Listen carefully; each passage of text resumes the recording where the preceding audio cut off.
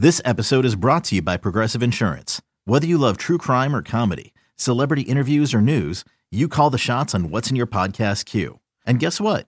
Now you can call them on your auto insurance too with the Name Your Price tool from Progressive. It works just the way it sounds. You tell Progressive how much you want to pay for car insurance, and they'll show you coverage options that fit your budget. Get your quote today at Progressive.com to join the over 28 million drivers who trust Progressive. Progressive Casualty Insurance Company and Affiliates. Price and coverage match limited by state law. The following is a presentation of A's Cast, your free 24/7 nonstop destination for A's baseball. Go to athletics.com/A's Cast to download the app. Restrictions apply. This is A's Cast Live, your comprehensive look at the Oakland Athletics. Swung on and missed, and Mike Fiers has thrown his second no-hitter. And 29 other MLB clubs. 2-2 pitch on Trout, and he blasts one. Way back! Goal for Yelich! Cody Bellinger hits one out. Join us as we take you inside the baseball universe. From the opener to launch angles to clutch moments, we have you covered. Spend your afternoon with us next from the town, only on A's Cast Live. A's Cast Live. Here's Chris Townsend. One of the great things about this show that I've been telling you is the access that you get with A's Cast Live. No other team in baseball is giving you the access like we have. Logan Davidson, the number one pick out of Clemson, is here. He has just signed. He just met Bob Melvin. We got to see all of that, and he is going to join us later today in the program at about 5:20. Right now, it's kind of like the zoo. We got all these cameras on him, and as he's putting on his cleats and his glove, and he's walking on the field for the first time, as he knows a little bit about A's baseball. As he said in his press conference, he really liked the movie Moneyball, so he knows about the Oakland Athletics, and he knows that there's a love for Clemson players right now after what the Raiders did in the draft, drafting a bunch of Clemson guys. So he even mentioned that, going, with the Raiders and now me coming here, a lot of love for Clemson in the Bay Area, one of the great universities in the ACC. He is a tall drink of water for a shortstop. What do they have him listed as, Commander Cody? Is he 6'4"? He's got to be around at least 6'3".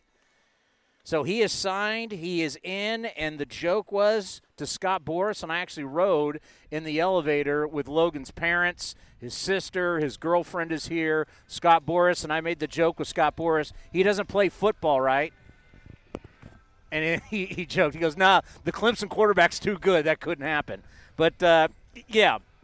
It's good to get him here. I mean, this is the future. This is the future of A's baseball right here. A switch-hitting shortstop, power with both sides of the plate, plays outstanding defense. A lot of people thought that he could have gone a lot higher, and it's almost like I remember talking to Eric Kubota. I remember talking to David Force. They were just thrilled that he dropped to them. But he looks like he is going to be something, and I can't wait to see him take batting practice. If you remember last year, the first swing that Kyler Murray had, he hit the ball out of the ballpark.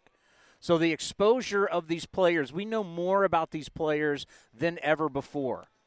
You can watch video of him. Of course, he's a guy playing at a premier university. You guys seen him on ESPN during regionals, during the college baseball season, as they fell short of Omaha.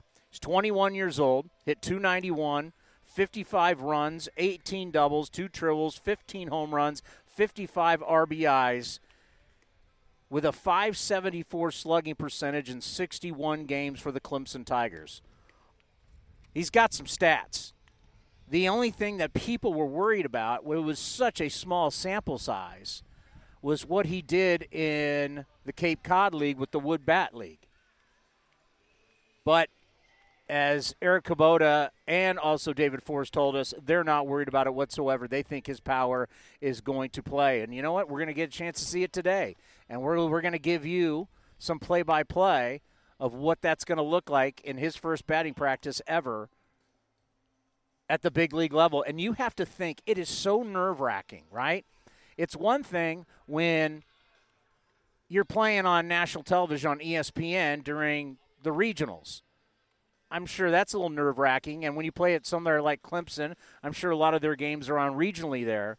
But here, you're going to be taking batting practice in front of the entire organization. Everybody is going to be out here.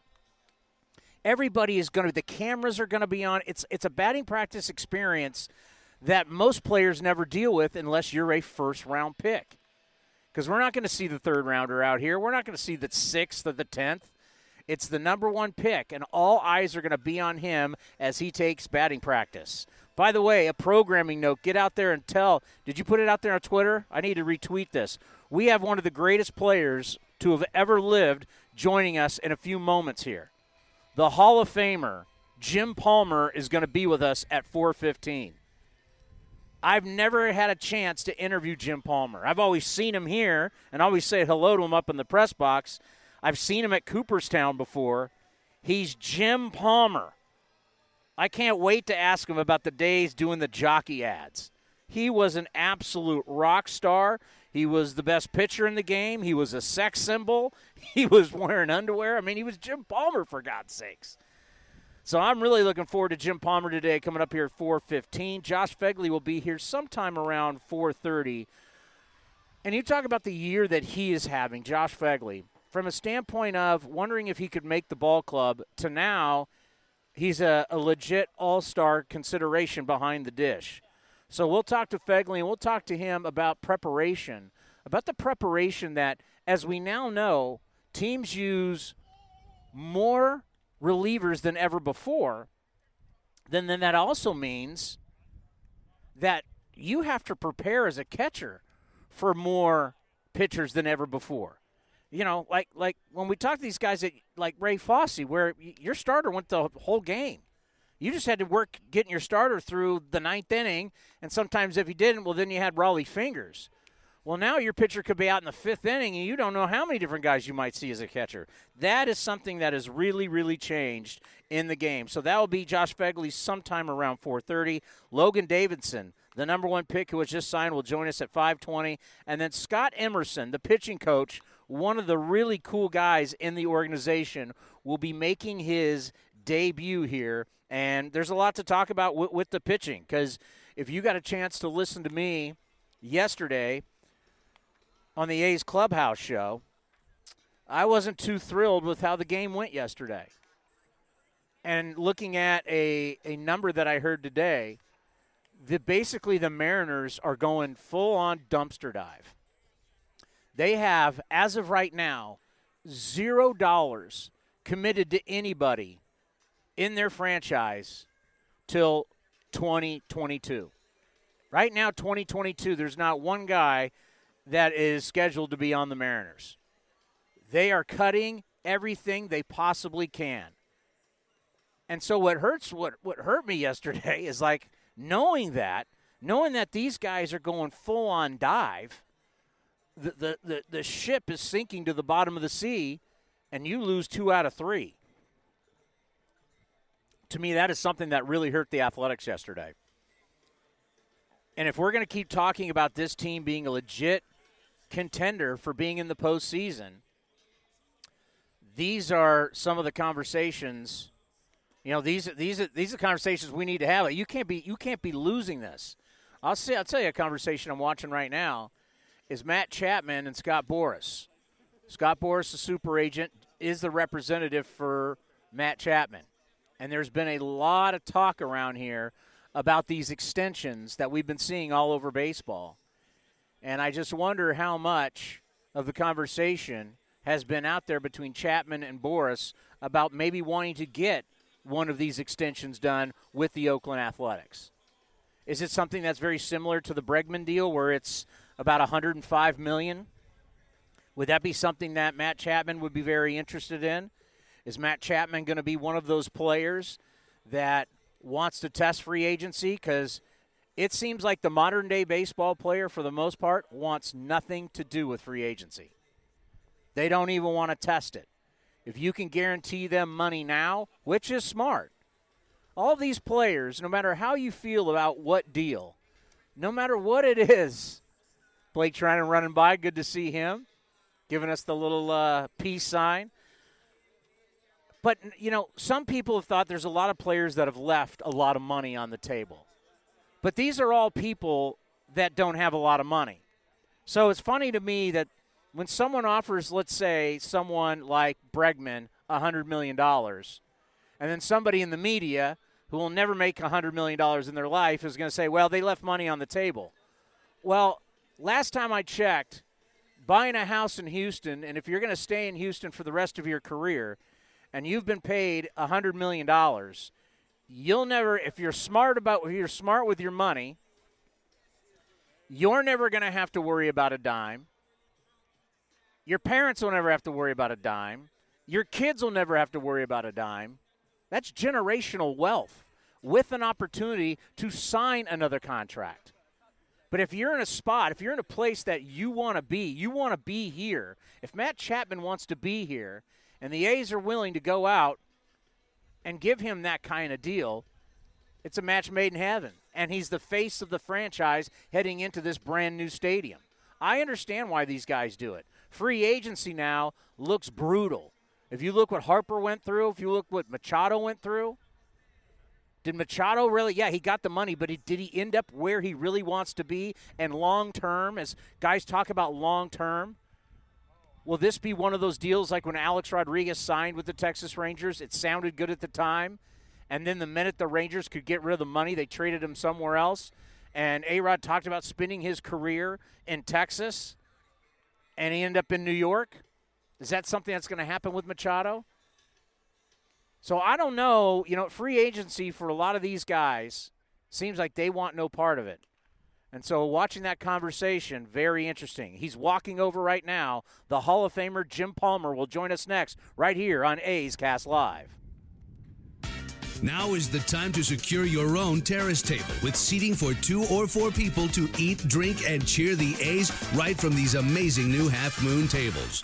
With awesome in-seat ordering and exclusive discounts, this might be the best seat in the house. So grab your friends, family, or coworkers and come out early for a great day at the ballpark. To learn more about the terrace and some of the other exciting new ballpark locations, visit athletics.com/premium today.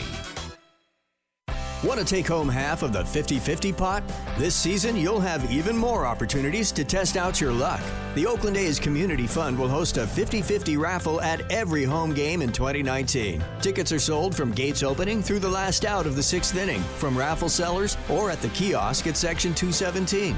The winner will be announced in-game and will receive 50% of the jackpot, with the remainder benefiting the Oakland A's Community Fund. Learn more at athletics.com/raffle.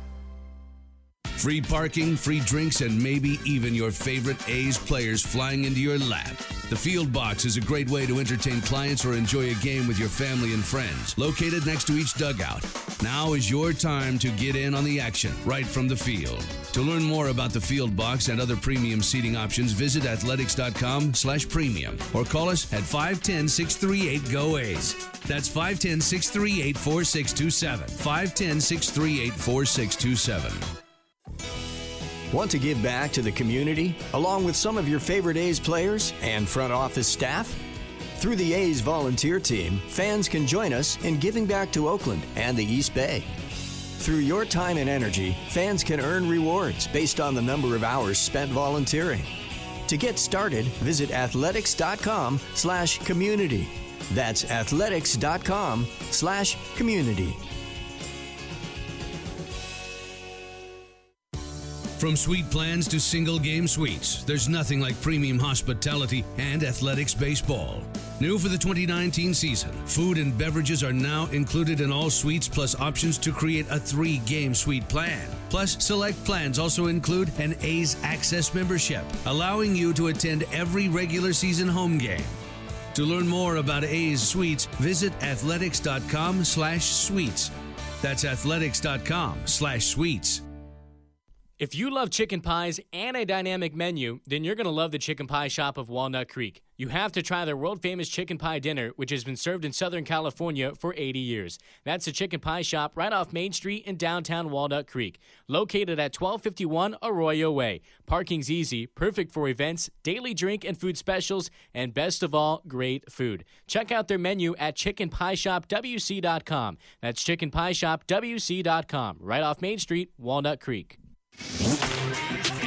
A's Cast Live continues from Rickey Henderson Field. Here's Chris Townsend. It is A's Cast Live right here from Rickey Henderson Field, and we are now joined by one of the greatest pitchers of all time, a 3-time World Series champion, a 3-time Cy Young Award winner, 6-time All-Star, and it's an honor to have you on the program. Jim Palmer, thank you so much for coming down and be a part of this. Well, you're welcome. I assume I'm on. Yes, you are on. You are on. We are on live, and we're rocking. So, looking at today's baseball, we were just talking about it, and because so many A's fans remember the great battles you had against the Oakland A's, especially in the 70s. Boy, how the game has changed. Well, yeah. I mean, they had a pretty nice team. I mean, it started, 71, I guess, was the first year we played the A's. We would lose to the Pirates in 7 games, but to get to the World Series back then, you only had the one. You had the championship series, kind of the division series, 3 out of 5, and we ended up beating the A's. I actually pitched here. I threw 169 pitches in a game, gave up 3 home runs, 2 to Reggie to the opposite field, and then Sal Bando hit 1. But we won 5-3, and then 169 pitches in the first World Series game against the Pirates. A little different era there, but they had some tremendous teams here, and then. 72, we didn't get to the playoffs. 73 and 4, they beat us in the playoffs, and those years, as they were, the A's won. In fact, I was looking at their team ERAs in 72, 3 and 4 when they won the championships, incredibly low, like 269, 309, and another one and way under 3 runs a game. So the ball wasn't as lively then as it is now. And you said 169 pitches. There's no way you'd ever see anything like that again. Well, we used to count them. We used to have a pitching chart, and the day before you'd pitch, you'd keep track of it. But they didn't really care. My first start in, I kind of had to be with the club in 65 because back then you didn't have a 40-man roster. You only had 25 guys and 1 guy you could protect.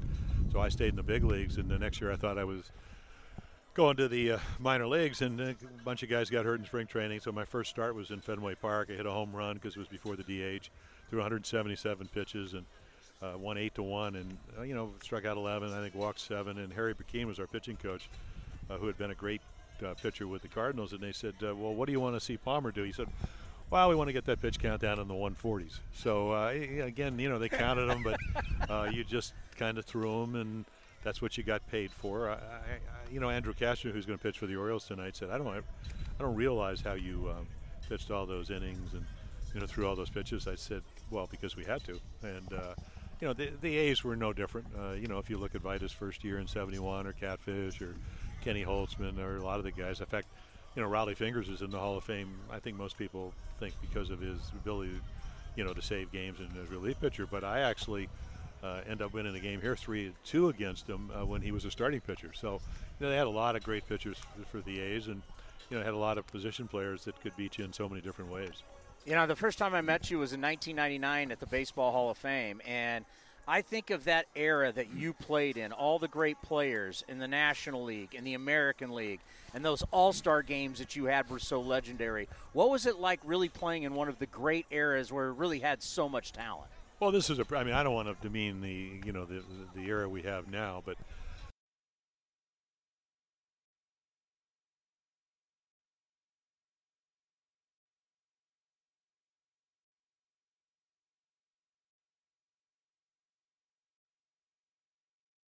that year in 1970, Earl Weaver had said at the luncheon I was going to be the next 30-game winner. I hadn't won 20 yet.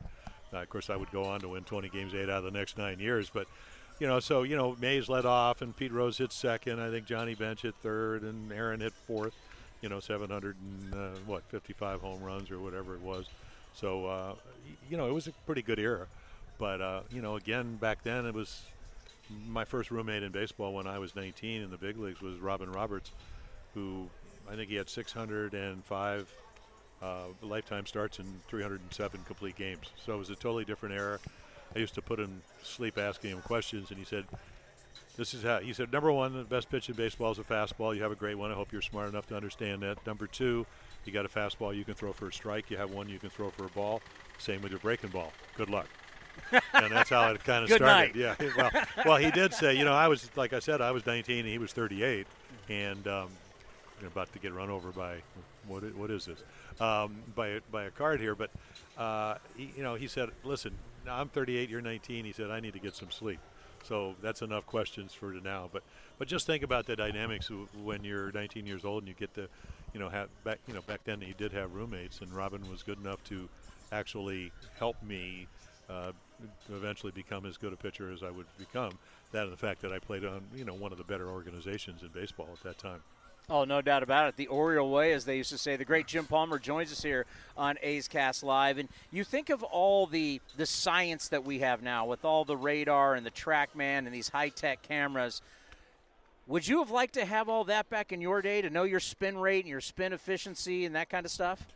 Well, Earl Weaver is one of the first guys that started using he's a Hall of Fame manager. He's passed away about 4 years ago, but he used the radar gun because if a guy it would lose velocity late in the ball game. And, the year we all won 20 games in 71, Coyar, McNally, Pat Dobson, and myself, we had 72 complete games. But if you would lose velocity, and those guys usually didn't, that wasn't the case for them. Steve Stone won the Cy Young Award in 1980, won 25 games. But if he lost velocity in the 7th or 8th inning, he was gone. And that was one of the ways to tell. I think, if you go back and look at that particular era, if they had said, okay, why are they hitting all those pop-ups? Why are hitters telling you when you're pitching on Wednesday, Monday, I'm not going to swing at that high fastball. Tuesday, I'm laying off that high fastball, and Wednesday they'd swing at it. I guess I had pretty good spin rate. Yeah. But I'm not, the hitters kind of told me that. So, I think now I go again because I think in this age, and again, I'm not, say anything to denigrate the modern day pitcher because, this year particularly because the ball's so live, or more lively than it's been. It's a different era. You don't throw as much. You don't throw 130, 40 pitches. So I used to play a lot of golf with Jim Cott, who won 283 games, 16 straight Gold Gloves, and he used to always say when we were playing on the golf course, he said, "Don't you think pitching's feel and touch?" So if you don't throw as many pitches, do you really probably have the same feel and touch? It's probably a little more of a max effort game for some guys. So maybe the cameras and all the analytics. Buck Showalter was the Oriole manager for about 5 or 6 years, no longer there, but he was manager of the year, with the Yankees in '94, and then the Rangers in 2004, the Orioles in 2014. And a lot of people said, well, Buck doesn't like analytics. And Buck would simply say, if you can make my hitters or my pitchers better, I'm all for analytics. But not everybody's the same. So, while I think it can help people and, it can teach you maybe how to stay behind your fastball a little bit better, or maybe underneath your breaking ball so you'll have better, horizontal and vertical break. So does a good windup, and those cameras don't teach you a good windup. What they do is maybe let you know when you have a bad windup. But we always, the hitter always told us that. They always say, "What's that?" Maybe it's that verbiage. The hitter's always going to tell you how you're pitching. So when I think about you as a pitcher and your era, you guys were actually able to learn how to pitch and pitch through trouble. And that's the thing I'm a little bit worried, like in the minor leagues now. We're babying these guys so much, they don't know how to pitch through trouble, and now we're getting into this world of five and dive. Well, we used to always call it, five and fly, and, there have been some pretty good pitchers that did that in my era, but not a whole lot of them. I watch spring training games. We don't broadcast that many, so I'll probably do 2, 3, maybe 4 spring training games. And in my era, you would pitch on Wednesday. You'd pitch 2 innings in an inter-squad game. You'd pitch 3 innings on Saturday because we pitched every 4th day. We'd actually pitch 1 day shorter. And then you'd go to 4 innings, 5 innings maybe once, 7 innings 3 or 4 times, and then you go down the bullpen. So if you had to pitch extra innings on opening day, you can do that. I mean, Bert Blyleven beat me on a misplayed fly ball in the 10th inning opening day in Baltimore, probably in, 1971 or 2. So, again, you had to train yourself. That's what you got paid for. And Earl Weaver, who was Hall of Fame manager, would say, listen, if you're not going to stay out there, we'll find somebody else that can do that. So it's changed a little bit. But I do think one thing that you have to be really concerned about when you make more of an investment than they did again with us, even though you still have to have 10 pitches when I pitched, and now it's 13, is if a young pitcher does not have a good windup, you don't want to have him throwing, 95 or 100 pitches and hurting himself. So I think it's kind of a fine line, but if a guy can pitch, he has a good windup, he can repeat it. The only way you do learn to pitch when you're a little bit tired or exhausted or whatever word you want to term it is to actually get a chance to do that. And you're right about the fact that they don't let guys out there, but most clubs want to win ball games, and they look at the numbers.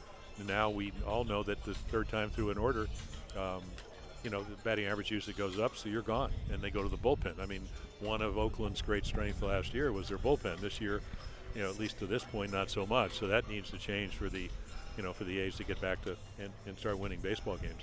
One thing I've always wanted to ask you, because for many, many years, when you walked into a department store, there was Jim Palmer. You were the spokesman for Jockey, and there you were in your underwear. Did you realize when you first agreed to that deal that it was going to be so big for your career? Well, actually, I went up on the Metro liner, $35 round trip to New York. Pete Rose missed his flight. They spent $5,000 to fly him in from Atlanta on a private jet. So right then, I think I looked a little bit better than Pete, because there were nine athletes in the first ad, and it was take away the uniforms and what do you have. So, I did that, and the next year I did another ad where actually I was throwing kind of I don't know what they call it, some kind of slow motion thing, and then that was 77, 78, and in 79 I didn't use anybody, and then meanwhile I had done some appearances for them and things like that. So they asked me in 1980, and I played for the Orioles, and we had the best winning percentage the 20 years I was there. I knew that maybe I could go to New York or some other place and make a little bit more money, but you're trying to raise, two girls, trying to raise them. They like Baltimore. It's a great place to grow up, and I knew that if I could stay healthy, I had a chance to win 20 games.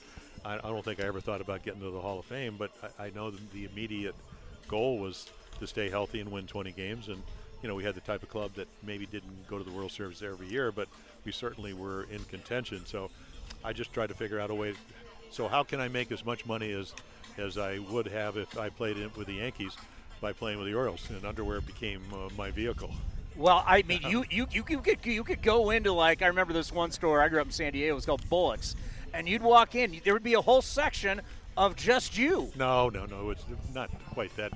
They didn't want to turn people off. But I was waiting for a car in Chicago, and a nice-looking guy and an even nicer-looking woman was walking down the sidewalk. It's on a Saturday morning, and, I got like 5 minutes for the car to get there, and the guy says, well, wait a minute, you're Jim Palmer. He said, I'm Bill Farley. I run Union Underwear. We make 40% of the underwear made in this country, either private label for department stores, etc. And he said, one of the great mysteries, he says, you do a great job with Jockey. I said, well, I just work for him. He said, no, one of the great mysteries in life is we have 40% of the market, and everybody thinks Jockey's the biggest underwear house in the United States. And I said, well, obviously you have the wrong people working for you. So he got a laugh out of that. So, but again, I was in Sports Illustrated. I was in, most of the magazines. You can name it. And again, I had company for the first 2 years, and then I was kind of until Bart Connor, the gymnast, came on, and then they got into women's underwear and things like that. So it was a good run. I did probably 500 or 600 store appearances. I got to meet people throughout the country that love baseball. And Bill Herman was the guy that thought this up. Men would have liked to have done what I was able to do and be part of World Series teams and things like that. And 75% of men's underwear is bought by women. And they actually took the tall guy. They tested Steve Garvey and Jim Palmer, me. I sound like Reggie when I say Jim Palmer, and me. And they're talking about third person. Cakes, that was my nickname. But anyway, they tested the two of us, and they chose me because I was a little bit taller than Steve. The straw that stirs the drink in the underwear world. Exactly. Thank you so much for your time well, today. You're welcome. Well, good luck with the show. This was awesome. Yeah, it's a new thing in Major League Baseball, and hopefully we'll all look back at this and we'll remember where it all started.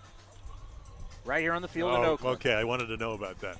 Anyway, well, thanks, guys. Mr. Palmer, thank you for your time. One of the greats of all time. Thank you. Coming up next, we're going to hear from the catcher of your Athletics right here on A's Cast Live.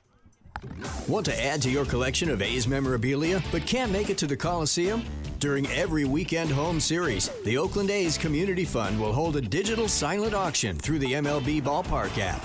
You can bid on rare memorabilia items, including baseballs, jerseys, bats, game-used equipment, and autographed items. Proceeds from the silent auction benefit the Oakland A's Community Fund and its initiatives in the community. Download the app at athletics.com/ballparkapp. Playing in Hero Town, it's only fitting to get your group together to reserve the Budweiser Hero Deck. Located next to the right field foul pole, this awesome new space can hold around 100 people and a bunch of home run balls. With an all-inclusive buffet, now is the time to be the hero of your friends and colleagues by grabbing tickets and a cold one for a great day at the ballpark. For more information about the Budweiser Hero Deck, visit athletics.com/premium today. Looking for the latest on the A's minor leagues? One of the latest additions to A's Cast is The Farm. A look around the minor leagues with interviews, updates, and profiles on the future A's tearing up the minors. Now is the time to secure your own terrace table with seating for 2 or 4 people to eat, drink, and cheer the A's right from these amazing new Half Moon tables. With awesome in-seat ordering and exclusive discounts, this might be the best seat in the house. So grab your friends, family, or coworkers and come out early for a great day at the ballpark. To learn more about the terrace and some of the other exciting new ballpark locations, visit athletics.com/premium today. The future is bright in Oakland and the East Bay. 15,000 local youth baseball and softball players are participating in the Future A's program, presented by Kaiser Permanente. The club's new initiative provides complimentary jerseys and hats to local youth baseball and softball leagues. Teams also receive additional benefits and support, including development clinics, tickets to A's games, and more. Visit athletics.com/future for more information. Looking to understand what makes the A's tick? With weekly shows with manager Bob Melvin and general manager David Forst, now you get the inside scoop into the green and gold. Download A's Cast today or head to athletics.com/podcast to get started. It's time to grab your reserved space in the popular Connie Mack Club. The club space gives your group a private area located in Shibe Park Tavern for the entire ball game. The Connie Mack Club features access to outdoor seating and includes a pre-game buffet filled with our highest-end food package. This area of the ballpark is perfect for 30 to 50 guests to kick back, relax, and enjoy the game. For more information about the Connie Mack Club and other group offers, visit athletics.com/groups. Now back to A's Cast Live. Broadcasting from the town, here's Chris Townsend. Now, I know he was downplaying it, but I got to tell you, no one was bigger than that guy back in the day. Ask your grandmothers, ask your mothers. Jim Palmer was a sex symbol, and yeah, he's winning World Series. The baseball process, and I'm going to go over Palmer's numbers in a second, as we will continue to tell you, our access is unbelievable. Logan Davidson right now is taking ground balls. And who's he taking ground balls with? Matt Chapman. And the process of teaching the kid how to play at the big league level starts today. That's Logan Davidson, the number 1 pick out of Clemson. And hitting ground balls to him, hitting fungos, is Bob Melvin. So it's always good as you have this young kid on this very special day. His first opportunity to take ground balls with a guy who's arguably the best defensive infielder in all of baseball. You know how cool that's got to be for him? And the manager of the year is the guy that's hitting them ground balls. You can tell he's got a big arm. He's probably about, did we look it up yet? How tall is he? 6'3". 6'3". Because you know he's big when he stands next to Bob Melvin, because Melvin's 6'5". And there's a competition every day between Melvin and Matt Chapman when it comes to hitting ground balls. And Melvin's just trying to hit like the hardest ones to him. Matt Chapman just made an amazing backhand and running towards the left field stand, turns and fires to first base. Melvin just throws the fungo up in disgust that he's been defeated, and Chapman's yelling at him. So This is the stuff that we get to see that you guys will never get to see. It's unfortunate. I wish more people got an opportunity to see batting practice. When you get in here, you get to see a little bit of the A's, and then it's a lot of the opposing team. We stayed away from how bad the Orioles are from Jim Palmer. The Orioles are they're 21-50. Like, how do you do the postgame show for a team that's I was flipping out yesterday, team's 500. 21-50. So Jim Palmer's numbers starting in 1970, at the age of 24, he won 20 in 70, 20 in 71, 21 in 72, 22 in 73.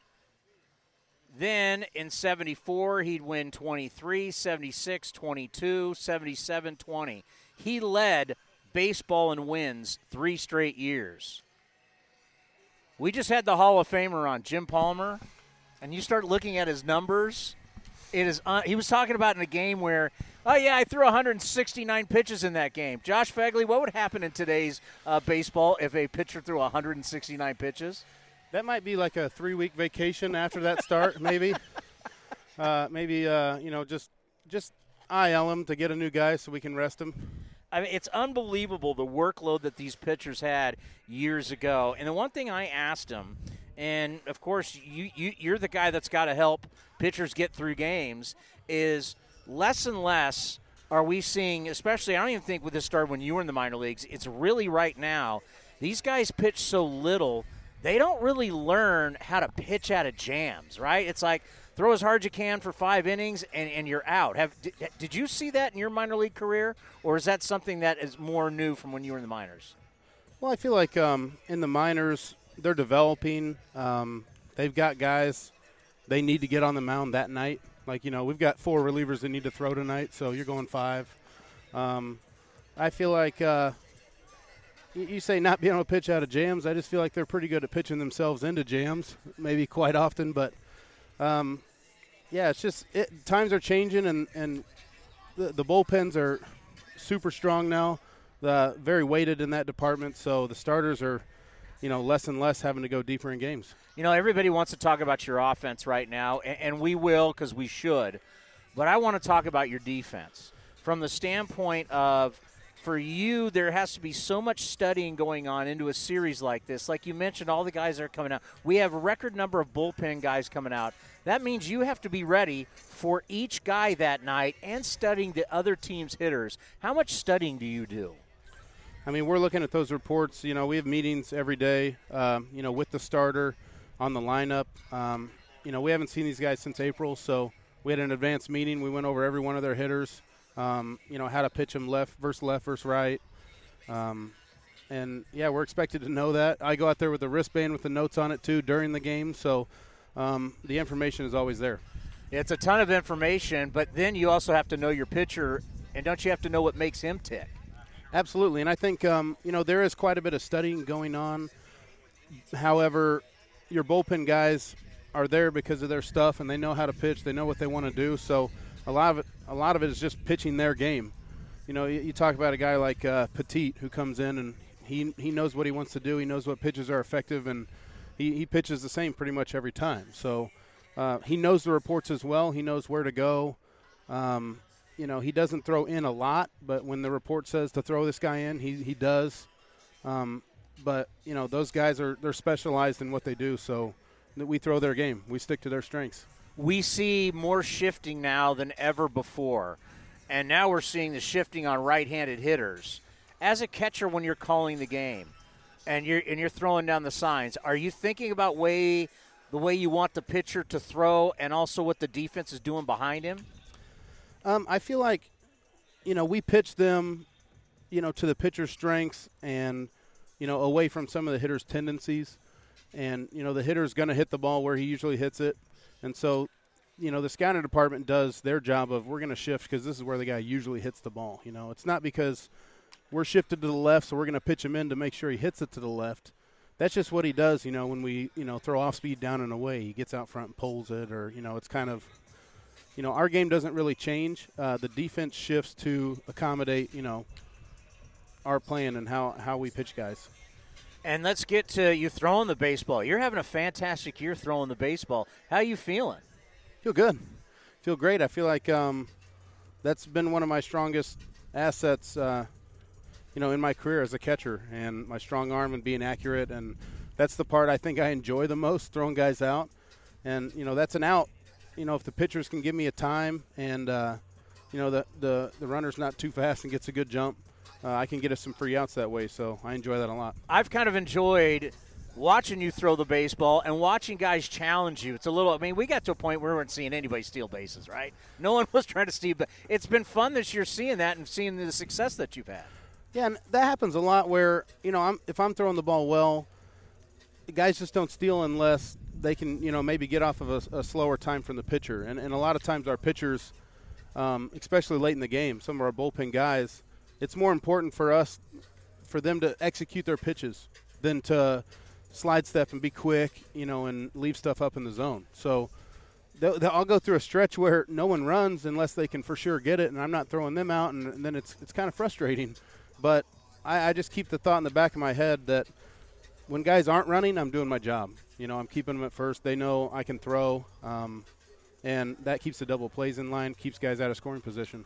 How much right now your success this year is just based on you're healthy? A lot. I feel like you can't be successful if you're not in the game. And, getting those consistent at-bats, getting, consistent time behind the plate, I'm throwing the ball well, catching well, having success at the plate. That just comes from repetitions and getting used to the time, and you can't do that when you're hurt. And, I've gone through some ups and downs. I've been healthy and not played. I've been, unhealthy and not played. It's been a roller coaster ride, but that's staying healthy is the name of the game. The best ability, availability. Absolutely. And you've had it this year. You're third in catchers right now in RBIs, and everybody's been praising you a lot on your offense. I want to get to your play calling and your defense because I know catchers, that's the thing that means most. The offense is really, it's the icing on the cake. But talk about what's been different for you this year. I know you made an adjustment in the offseason. What's really led to this start for you offensively? Yeah, I made some minor adjustments just to kind of be in the zone easier, not be so rotational.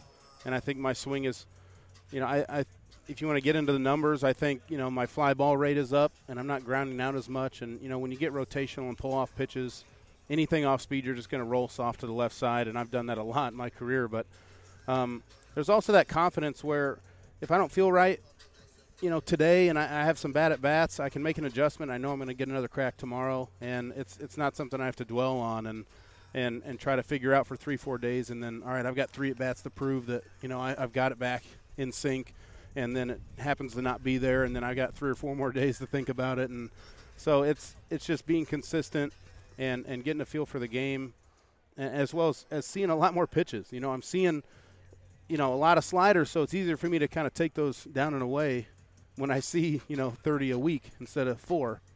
So, anybody's going to get better with more playing time, and I feel like I've had some success this year. Yeah, sometimes you just really need that shot, and people just don't understand. It's like you play on Monday, and now you don't come back and play till Friday. That this game is too hard to really do that, to have great success. And obviously with you being healthy and getting off to a hot start, you've earned everything you've gotten this year. And I think one of the things that's got to be really good for you and special is that the man that's running this ball club is a catcher too, in Bob Melvin. So there has to be that special relationship there. Yeah, he's got a great understanding of what's going on and what it takes to be back there day in and day out. And, he's asking, how you feeling? Do you want to go the day game or the night game, that kind of stuff, like how you feel? And, he understands the grind and the toll that takes on the body. So, as well as, in years past when I was the backup, he was the backup sometime, and he knows, hey, it's tough to hit like that, when you're going in having good at-bats and grinding it out, just keep pressing. So nobody better to play for. Let's end on this. The bullpen numbers from last year to this year, dramatically different. But I'm trying to tell everybody on the post-game show, Treinen's still throwing the same stuff. Trevino's still throwing the snake. Like the velocity and the movement and that stuff. Is there a difference in what you've seen from the back of the bullpen, or is their stuff pretty much still the same? Well, I mean, just like hitters, you can still swing as hard as you're normally swinging, but something out of, a little thing, little tick here, a little tick there that's off can change, the way your pitches play. And I feel like, I feel like Lou Trevino's a hot topic right now, and he can tell you right now that his fastball isn't playing the way it normally does. The velocity is there, but some of the ride deception, his cutter, it's just as hard as it normally is, but the shape is a little different. And sometimes that, his pitches complement each other. His cutter looks like his fastball the whole way and then takes off.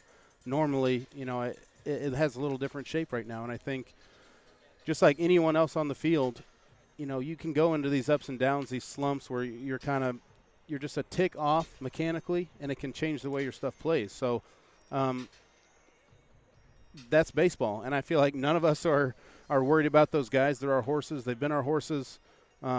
We feel confident when they're on the field every time. And I know they're going through some ups and downs, but that'll pass soon.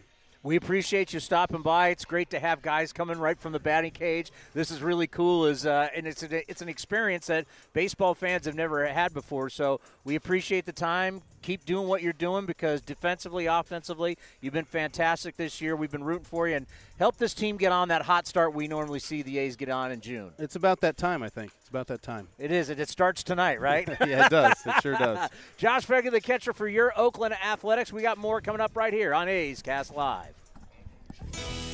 Want to give back to the community along with some of your favorite A's players and front office staff? Through the A's volunteer team, fans can join us in giving back to Oakland and the East Bay.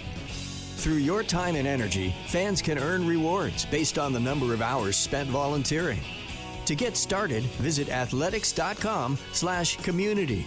That's athletics.com/community.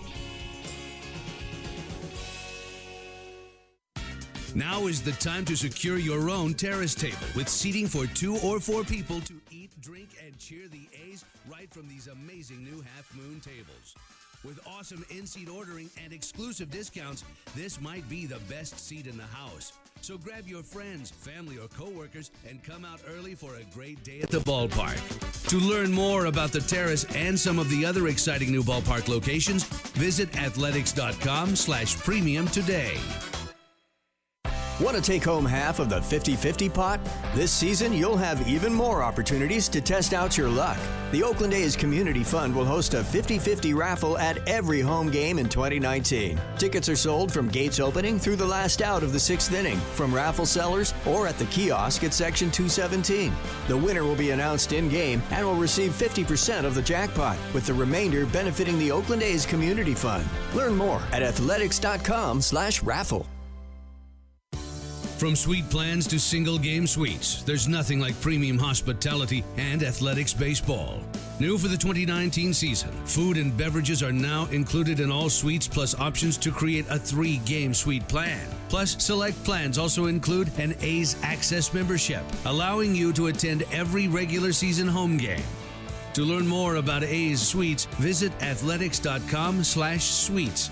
That's athletics.com/suites. If you're a baseball fan and a parent, you've probably had to explain to your kid that a 2-2 count isn't something a ballerina wears. As a parent or even a sibling, you may have also had to explain that a makeup game doesn't involve lipstick or mascara. But as a parent and an A's fan, we do hope you know about our new A's Stomping Ground. This awesome space is open and waiting for you. From awesome new games for kids to interactive activities, the A's Stomping Ground is right for you and your family. So the next time the kids want to know what a sandwich pick is or who got that 2-2 pitch, you will know it's time to go to a ball game and visit the A's Stomping Ground, a free area in right field for kids and families. Visit athletics.com/stomping ground to learn today. That's athletics.com/stomping ground.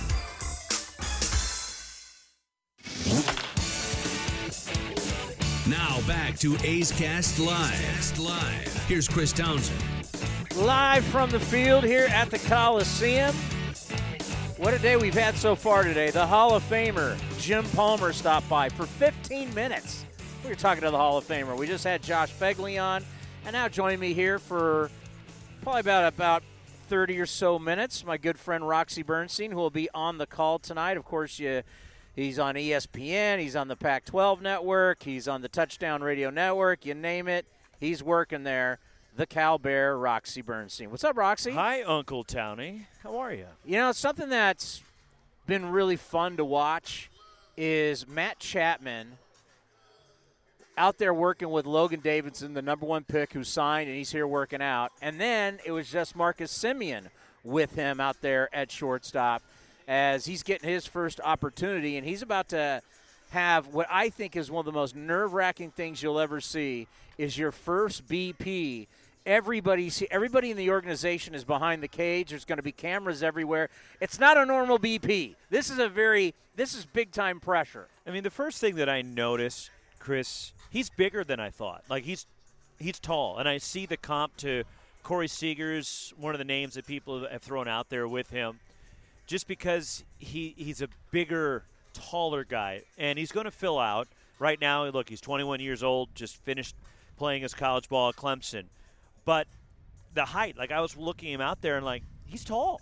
And you can see how rangy he can be. And I know he's going to get ready to take some swings here, but he looked smooth in the field. And, you know, all his representatives and family are here. Scott Boras is his representative. And we'll get to see it. But you can see why, just watching him take ground balls in the field, why a lot of people thought so highly of him. When you're a shortstop that big, it's a pretty good starting point for the A's when they see him out there. And a switch hitter with power. Did you call any of his games? I did not have Clemson recently. The last time I had Clemson, boy, I think Stevie Whitaker, who's playing for the Orioles, was at Clemson. I had them in a regional at Cal State Fullerton.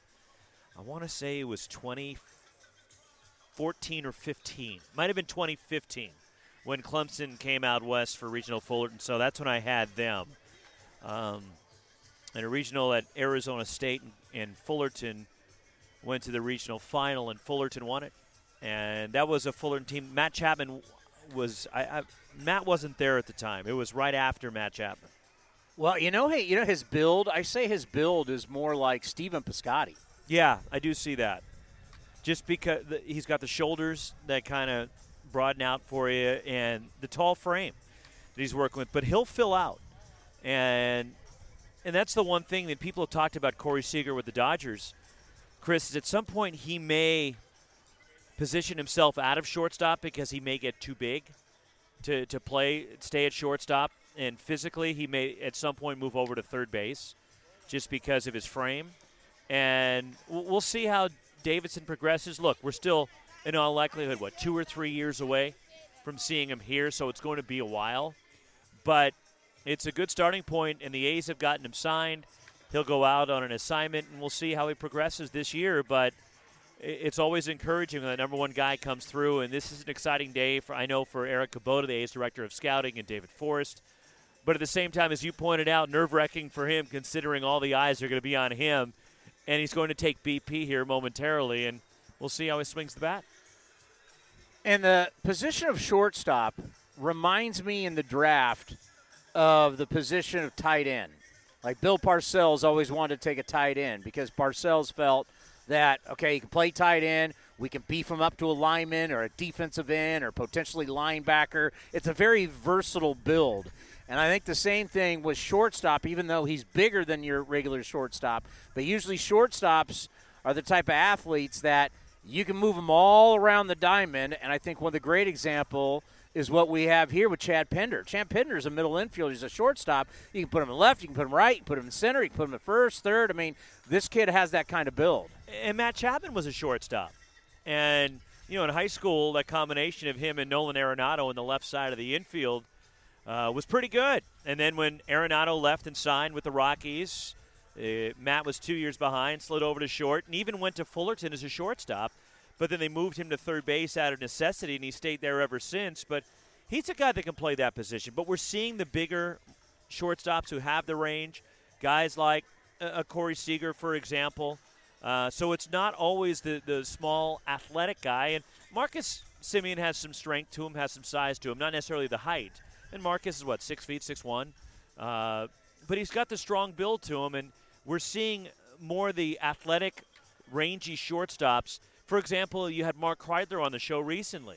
His son Ryan was a 4th-round draft pick by the Detroit Tigers out of UCLA. He's a big, rangy shortstop, similar to Davidson, where Ryan Kreidler's about 6'4". He's a big kid, and he's going to play shortstop. He's got a plus arm, and we're seeing more and more of that now, where it's not necessarily just the 5'10", 5'11", quick, athletic guy. Even the big, twitchy guys. And you look across the bay, Brandon Crawford's not a small guy, and we're seeing Manny Machado's not a small guy when he was playing shortstop for the Orioles, and A-Rod when he was a shortstop, and of course, Cal Ripken. Exactly. Yeah, look at Machado. I mean, that is the ultimate build. Like we're talking with this kid, Machado. I mean, you really could put Machado anywhere on the diamond. A-Rod was the same way. Jeter wasn't a small guy. No. Derek Jeter's, about 6'2", would you say? Yeah, I mean, he's not a small – we were so used to guys being 5'7", 5'8", Hanley Ramirez wasn't a small guy. And keep in mind, before Miguel Cabrera ate himself out of even a corner infield spot, he came up as a shortstop. Miggy? With the Marlins. He was a shortstop coming up, but they had Alex Gonzalez at short at the time, had to find a spot for him. They had Mike Lowell at third base. So Cabrera's playing in the outfield his first couple of years in the major leagues before Mike Lowell was traded to Boston, and then they moved Miggy to third base. You really have arguably the greatest Miggy story of all time. I do. When should we get to that? I love that man. He is a terrific guy. By the way, I have his jersey hanging in my man cave at home. Do you really? Yeah. The Marlins jersey? That he gave to me autographed, yeah. Well, it was sad seeing him in Detroit. It's unfortunate now dealing with the knee issues that he is and with the weight he's been carrying. But he's as happy and fun-loving a guy as there is. And I honestly, I just loved being around him when I was with the Marlins every day. And even when I see him now with the Tigers, comes up, big hug, asks about my family and how the kids are doing. And because he had kids in the nursery in Miami when my daughter was there. So he's a terrific guy. I know he had some transgressions off the field, but it's great to see that he's straightened out his life in terms of off the field, and he's really grown up. And I'm happy for him. And this is a guy that you could tell immediately this was a Hall of Famer in the making.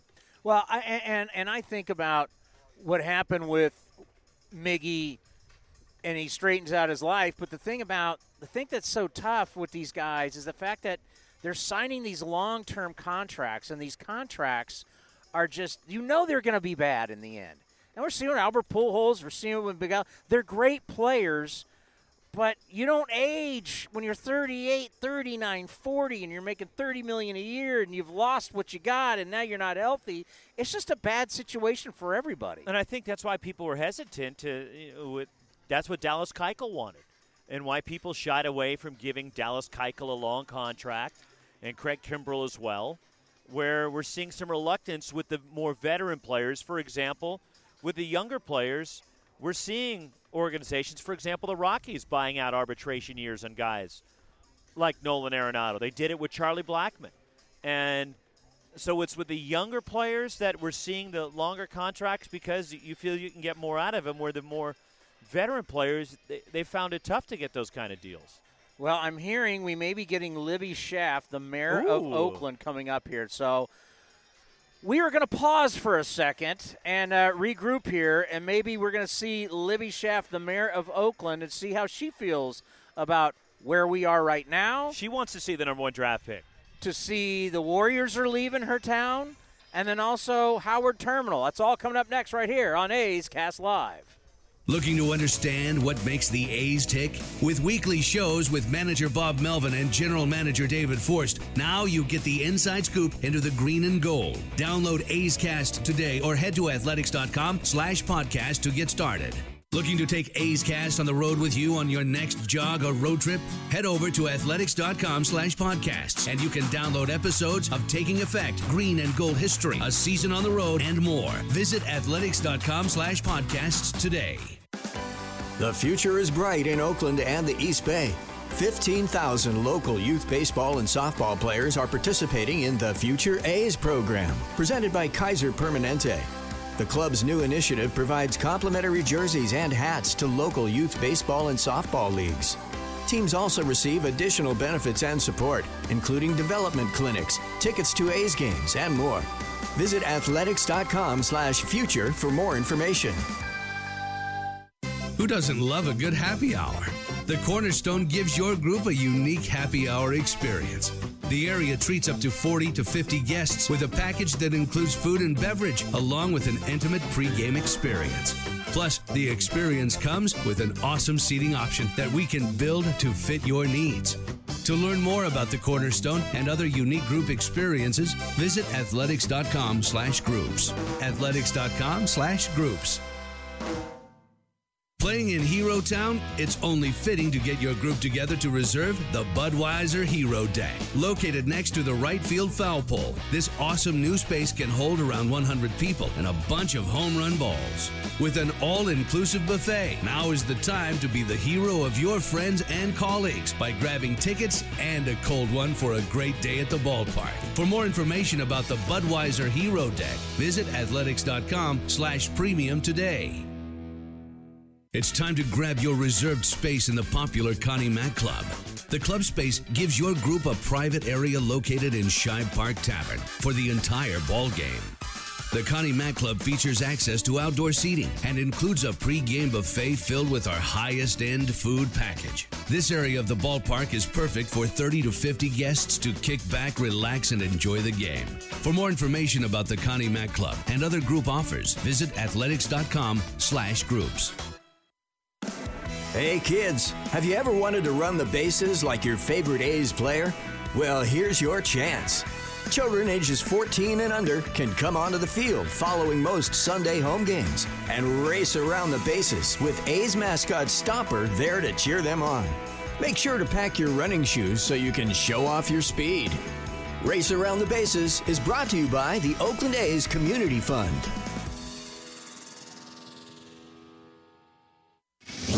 This is A's Cast Live, your comprehensive look at the Oakland Athletics. Swung on and missed, and Mike Fiers has thrown his second no-hitter. And 29 other MLB clubs. 2-2 pitch on Trout, and he blasts one way back. Goal for Yelich. Cody Bellinger hits one out. Join us as we take you inside the baseball universe. From the opener to launch angles to clutch moments, we have you covered.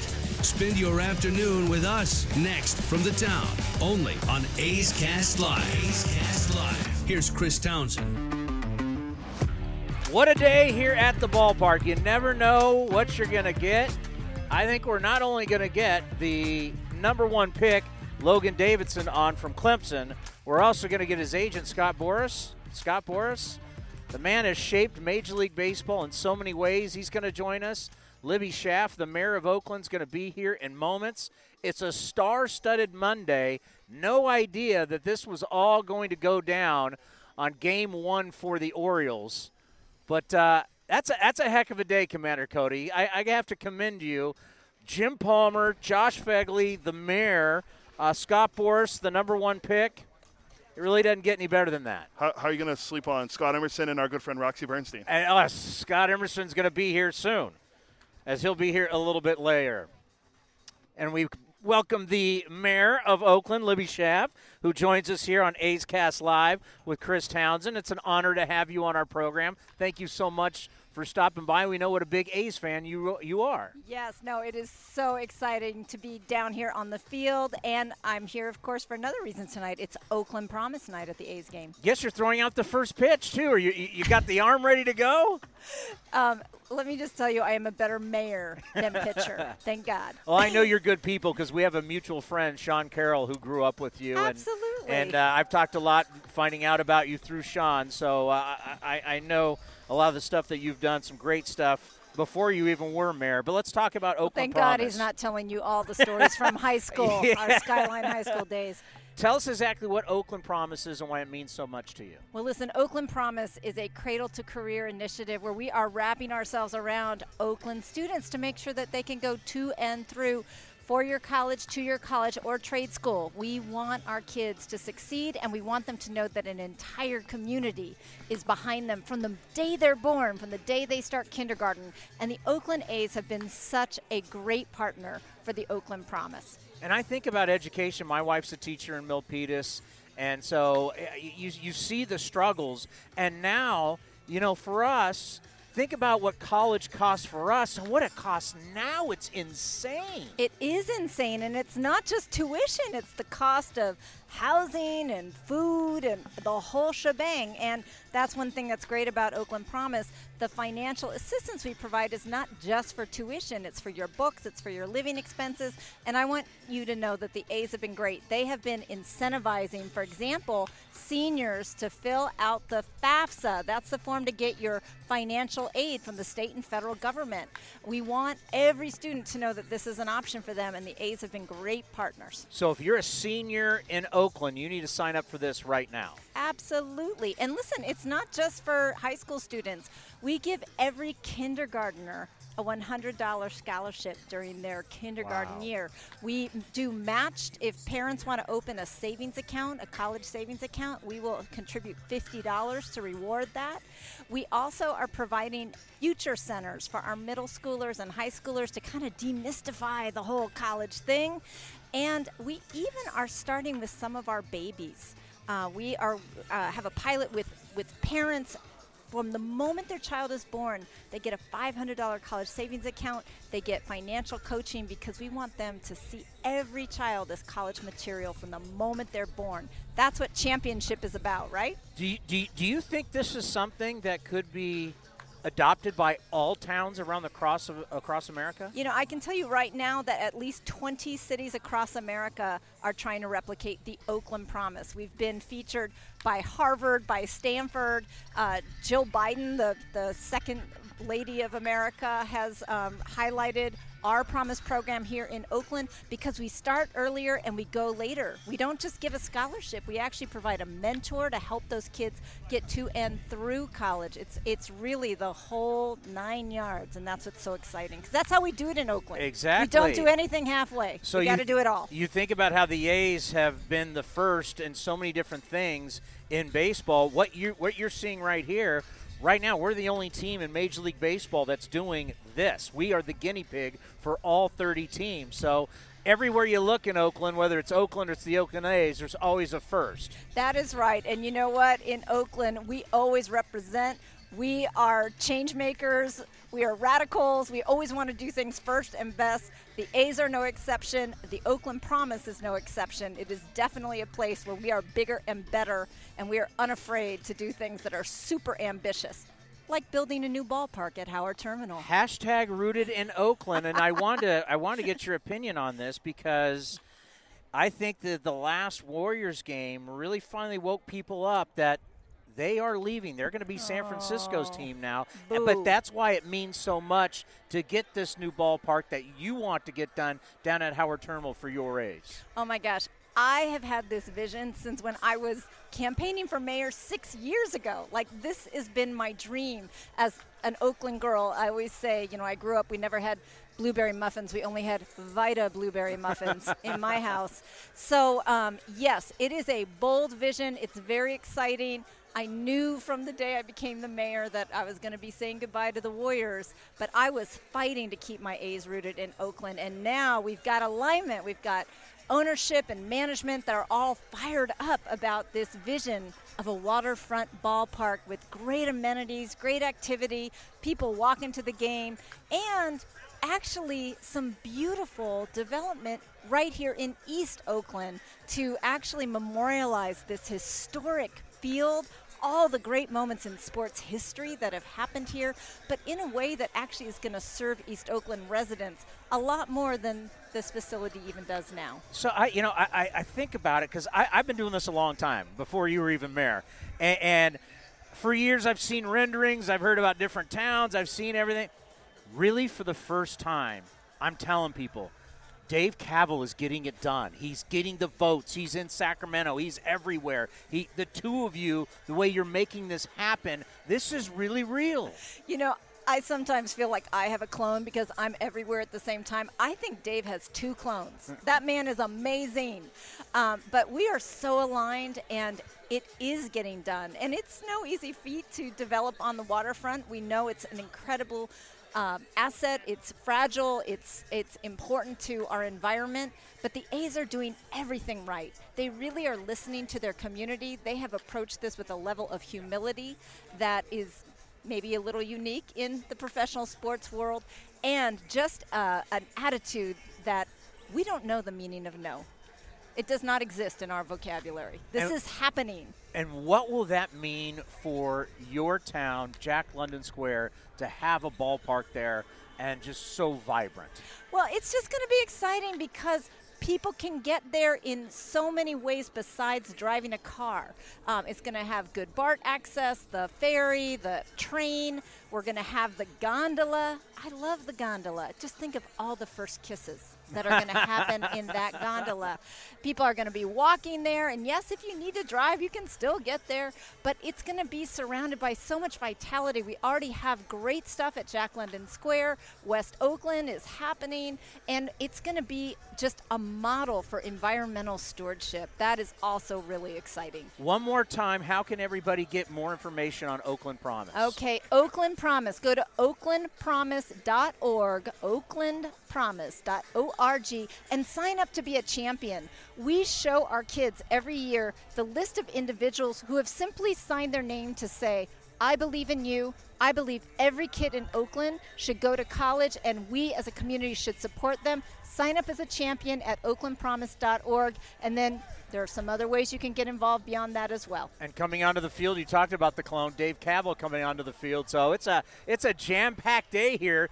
I just thought this was going to be a Monday against the Orioles. Who knew we would have all this going on today? Well, you're doing a heck of a job, and we, as A's fans, have always appreciated your support, your love for this franchise, knowing that we got to do everything we can to get a new ballpark for this great franchise. Oh, yeah, no, the head of MLB will tell you, Rob Manfred, like I stalked him the moment I got elected because I knew that this town and this team belong together forever and always. The squeaky wheel gets the grease, as my late mother used to say. So keep doing it and keep charging for us. We're very thankful. And get that arm ready to go. All right. Get that arm. Oh, I don't know. Like I said, it's better at signing legislation than throwing a ball. But I will do my best for the kids. Thank you very much. We really appreciate the time. Thank you. It's really a pleasure. The mayor of Oakland, Libby Schaaf, as we're trying to get things done here in Oakland and get a new ballpark so we can sign the clients of Scott Boras to long-term deals. He's the super agent. The man has changed the game over the years, and he's joining us now because a special day as your client was taking BP. And I got to think for you as an agent, when guys sign with you, it's about their careers, and you help them through their careers. It's kind of like a proud papa for you. Well, certainly it's something for me that when you've known him since high school and you hope that he would go to college, and in this case, Logan got his degree in 3 years, achieved that, which is one of his goals, and then to improve as a player, be a switch hitter, and and become the player he's become and become a first-round draft pick. It's a tall order. And so a lot of credit to his father, Mark, who's a big leaguer, and mother, Linda. They really did a lot of things because most athletes do not take the course that Logan's taken, being so disciplined academically and athletically to get where he's at. So I really think that the A's got a great talent, but they also got a person and a learning player, which really fits well with the model of the type of players they choose. Yeah, it's the modern day organizations. I know we're all about a lot of data out there, but you want character in that clubhouse. Character wins championships, and that's something that we have seen with him, and it's great to see his family and his sister and his girlfriend as just the start of everything. One thing that really caught our eye, he's taller than I thought he was going to be, so he's got some big shoulders for a shortstop. Yeah, the comparison was Corey, one of our other clients, Corey Seager, who's also around 6'3", 6'4", and he's got leverage and athleticism and can really move around the diamond, and so he is a guy that he's going to get stronger. And as you can see, the ball, he hit a few balls out here. He's going to be a very, very good offensive shortstop. And I had Matt go over and throw next to him, and when you get next to the Chapman arm, you got to be cautious. But I thought Logan stood up pretty nicely against him, throwing the ball across the infield. So we're all interested in Matt Chapman, your client, because we want him here for his entire career. We want him to be the face of the franchise. We want him leading the charge into the new ballpark. Have you had discussions with Billy and David about a potential contract extension for Matt? I think when you have Matt in an organization, we always do. We listen, obviously, because that's what Matt's instructed me to do, because I work for Matt and in the process of the ownership and the Fisher family and Billy and David, obviously we sit down and talk about it. I think the Oakland franchise is one I think being from Northern California, you can explain to your clients a lot about where we're going here. And this is really going to be an excellent base for a Major League franchise because we're going to see this Bay Area grow from 9-10 million people to 13-14. We're going to see the transition of the city of Oakland. We're going to see a lot of people that are in the workforce in the 30s and 40s, the tech world, and corporate dynamic.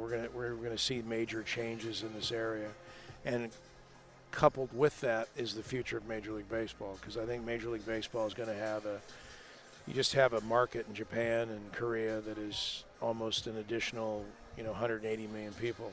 So you may see as many as 5 franchises, and then you're going to have this time zone. You're going to have a trans-Pacific entity to our game. So I think we're to have franchises in these areas grow up to be what they should be, and that is major components of the league.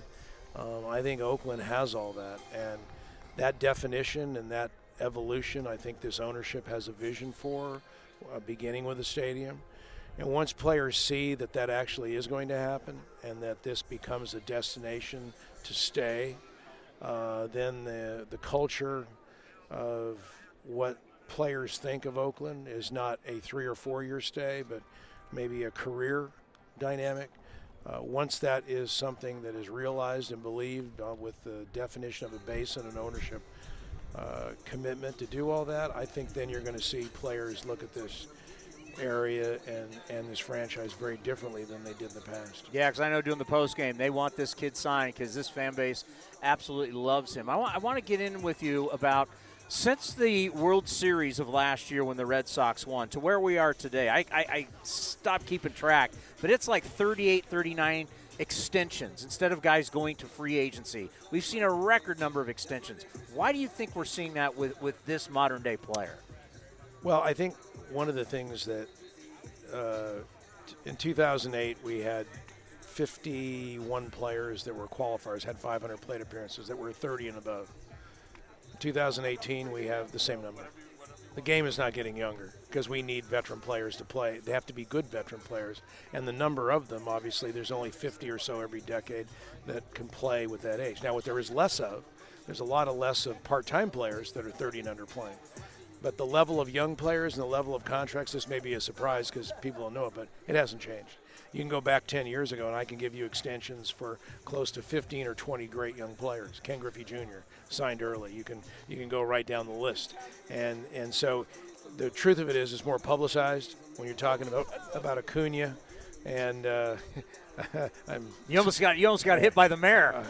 I was a 290 hitter, but I made a lot of errors. It worried me. You were a Padre farmhand, right? I actually played for the Cubs and the Cardinals. Yeah. Okay. Yeah, and so when you're we have the mayor tossing balls at you. Yes. I better tell her that I'm a Northern California resident. I don't know, but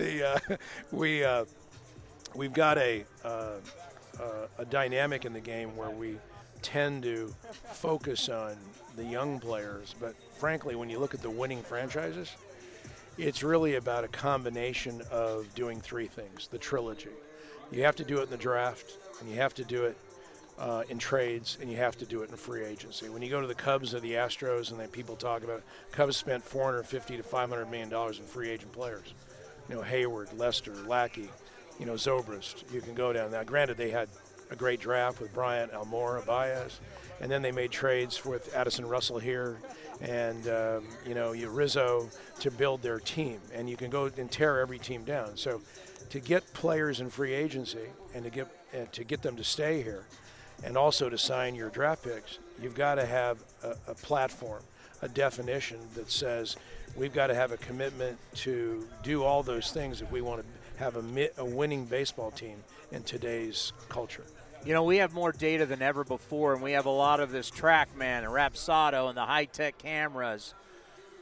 Do you ever talk with your players about it? Because sometimes this may not be what's best for your client. You always want to have what's best for your client. Well, I love information. The old story is that information is always helpful. The question is, with each individual player, what weight do you put on the information with that player? And so you may have a player that says, oh, my spin rate goes way up when I do this, this, and this. But the reality of it is he then loses his angle on his fastball when his spin rate goes up. And then when he does that, he's not pitching how he used to pitch to get himself to the big leagues. And then he's lost the way that he's pitched by an adjustment that increases his spin rate, which they're happy about, but his pitchability has been lost. So in the melding of modern day technology, metrics, and evaluation, you have to also include psychology, player history, and also a performance gradient where his ability to do what he needs to do his way. Because some players have deception, and that deception has nothing to do with the spin rate. So consequently, if he increases his spin rate and loses his deception, you may have an easier look at the baseball with a greater spin rate, but then the hitter has more time because he sees it earlier. So all these things have to be graded into how you look at each component, and certainly more information is great, and I don't think the mayor understands the concept that I'm going to protect you. That she is a wonderful politician and can't throw a lick. I don't know. But so when you, I don't know if she wants our evaluation, but let's move you over here. Let's move you over here. There we go. Okay. So when we talk about looking at the human brain, yeah. Is that the next wave of dealing with players? Is neurological and seeing how they tick? When you work with players every day and you get phone calls from superstars and they go, I'm lost. And I always tell them, I'm not going to talk to you about your swing. That's for your coaches. You're there every day. But the psychology of what they do, and you're talking to them about how they prepare themselves mentally. Like, what are you looking at? Your problem is your selection, not your swing. So what are you thinking pre-pitch? Well, if I'm thinking about what he may do or he may not do, excuse me, you have a family, you better watch out over here, the mayor's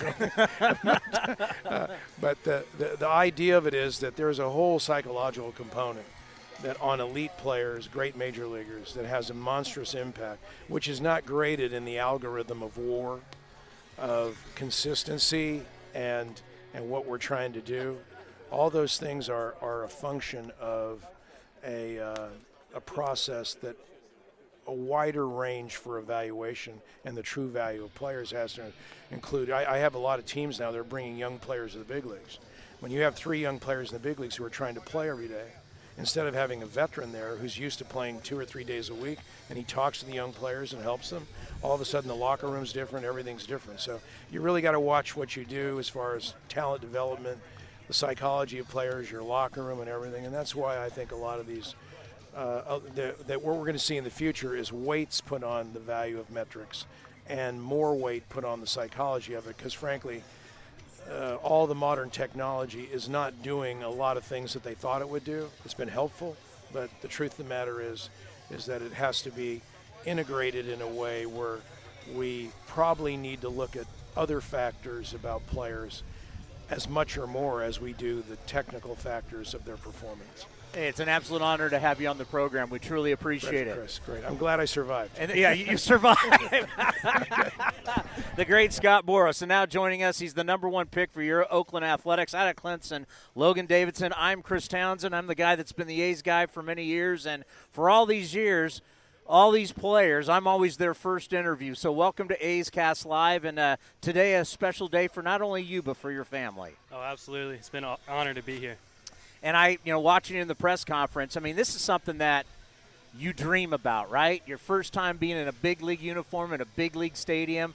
and I talked about the pressure where you got all these people. It's not a normal BP. You got all the. What was that like taking BP with all the cameras on you? Oh, man. I mean, you get used to the cameras, honestly. It's a little different trying to get used to the BP thrower and stuff like that. It's definitely a little nerve-wracking, but once you get a feel for it, you just go from there. It's fine. So when you think about the transition from college to now, how excited are you?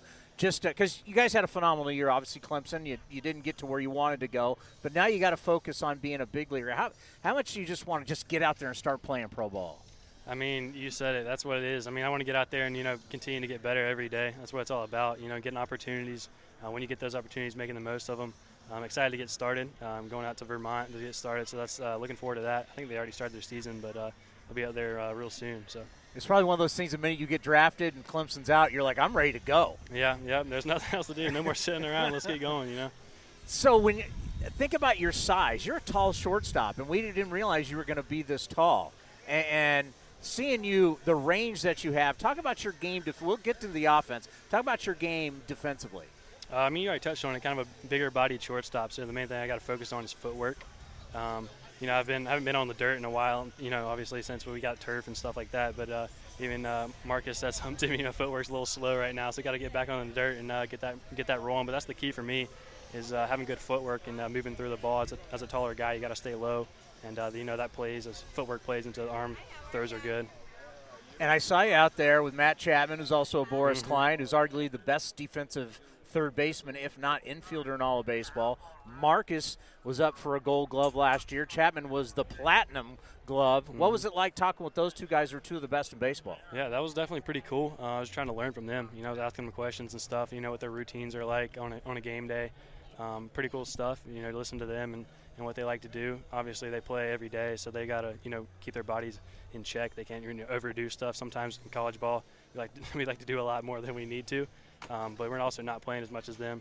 But they got to save their bodies sometimes, so they have a good short routine and what they know they need to do in order to get ready for the game. So switch hitter, pops from both sides of the plate. You said earlier you like to play with a flair. A lot of switch hitters we don't see have tremendous power, but talk about when your power first started to come to you. Probably senior year of high school. I mean, from junior to senior year is my biggest jump. I don't think anyone really saw it coming. I mean, I only hit 9, which is not that phenomenal, in high school, but it's a decent amount. And then just kind of continue to transfer into college, freshman season, and then sophomore just kept getting more and more, and just consistent hard contact is what you're looking for because you don't have to try to hit it out. It just kind of carry if you make good contact with it. So the A's have talked about they've been looking at you since you were in high school. Did you know you've been on their radar for this long? Not particularly. I mean, I didn't really know for sure. I mean, not until they called my name, which is a pretty cool moment for me and my family. I was thinking about this. There's something about the draft and for college baseball at the time. It's got to be pretty nerve-wracking for all you guys. Is you've got a goal to win a national championship, but yet you guys are getting drafted and you're finding out during games that you've been drafted. And what is that like when you got to focus on trying to win with Clemson, but yet you're getting drafted? Yeah, I mean, Clemson's the main focus. That's what it is. You gotta do what you can to help your team win. That's what it's all about. But as soon as we kind of lost out of the regional, unfortunately, didn't make it as far as we wanted to. We were on a bus ride back for almost the entire day on draft day. And I just learned to kind of figure out the answer. I don't know when people ask me stuff because I don't know. There's too many variables. You can't try to predict anything in baseball. So I was just, didn't really know what to expect going in. I mean, I didn't know where I was going. Obviously, you have no clue. And just being on the bus all day, you don't really talk to anybody or anything. But I mean, it worked out great. I'm here in Oakland today, and yesterday has been a pretty awesome experience for me. I'm really excited about it. Yeah, you're in the Bay Area, one of the great parts of the country, and you said in your press conference you know about the A's, and a lot of young players know about the A's because of the movie and the book Moneyball. That's right. Yep, I've seen the movie. Great movie. So when I think about Oakland, there's a lot of Clemson's guys coming to Oakland after the NFL draft, and you're coming around. I mean, Clemson will be well represented here in the Bay Area for the next few years. They will, for sure. Something about these Clemson boys they like.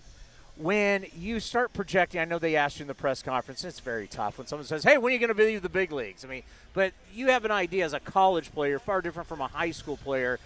You want to get there pretty fast. So when you start thinking Do you have an idea? I'm not going to even ask what that number, that amount of years, but do you have an idea? I mean, years-wise, I have no idea. I'm just thinking. I mean, I'm grateful to be in an organization that allows people to have great opportunities and to continue to get opportunities, and just make the most of them. Like I said earlier, as I get them, just make sure I keep preparing and keep putting in my hard work and be ready for those. Your dad was in the big leagues. How much do you think that's going to help you? A lot. I mean, I learned a lot from him. I mean, I don't even know where to start. I mean, he started me off switch hitting when I was 3 years old because he knew kind of the struggles of hitting a right-on-right slider or whatever it is. So, I mean, I owe a lot to him and my family. I'm very thankful for them. Having them out here today and yesterday has been a blessing. It's been awesome for me. So, if you started at 3, but you're a natural right-handed when you were a little kid? I've always thrown right-handed. I've started switch hitting since I was 3 because he knew he knew what to expect. So I can thank him for that. I mean, growing up, you're hitting mostly from the left side because everybody's a right-handed thrower. But until you get to college ball, then it kind of bounces out. I think sophomore year I actually got 20-some more at-bats from the right side, which is the first year since I've been switch hitting that I've gotten more from the right side. But definitely bounced out. And one of the difficult balances for a switch hitter is maintaining both swings. Tough. So when you look at maintaining both, are both your swings similar? Are they different? And how do you maintain both swings? I would say they're similar in their ways, but they're definitely not the same swing. I'm a right-hand dominant because I'm a right-hand thrower, so I like to, I get to the ball probably quicker from the right side just because of that top hand. From the left side, sometimes I have a tendency to kind of dip because that right hand's still dominant, is kind of pulling through. So I do a lot of one-hand stuff to kind of balance that out. As far as maintaining goes. Ooh, that's a tough one. I mean, sometimes they're both feeling great, and that's kind of rare. But for me, it's more where I'm getting my at-bats from. If I'm getting more at-bats from one side of the plate, I'm probably more comfortable from there. Which side do you have more power from? I'd say raw power, probably right-handed. Now, I don't even know. It's pretty close. I will say. Whichever side I'm working from the most at the time was kind of depending on the starters and stuff you're seeing. I don't know. I can hit them pretty good from both sides. I think what's going to be good for you in pro ball, you're going to see a lot of left-handed pitchers. So yeah, I could see where a lot of right-handed dominant as you're coming up.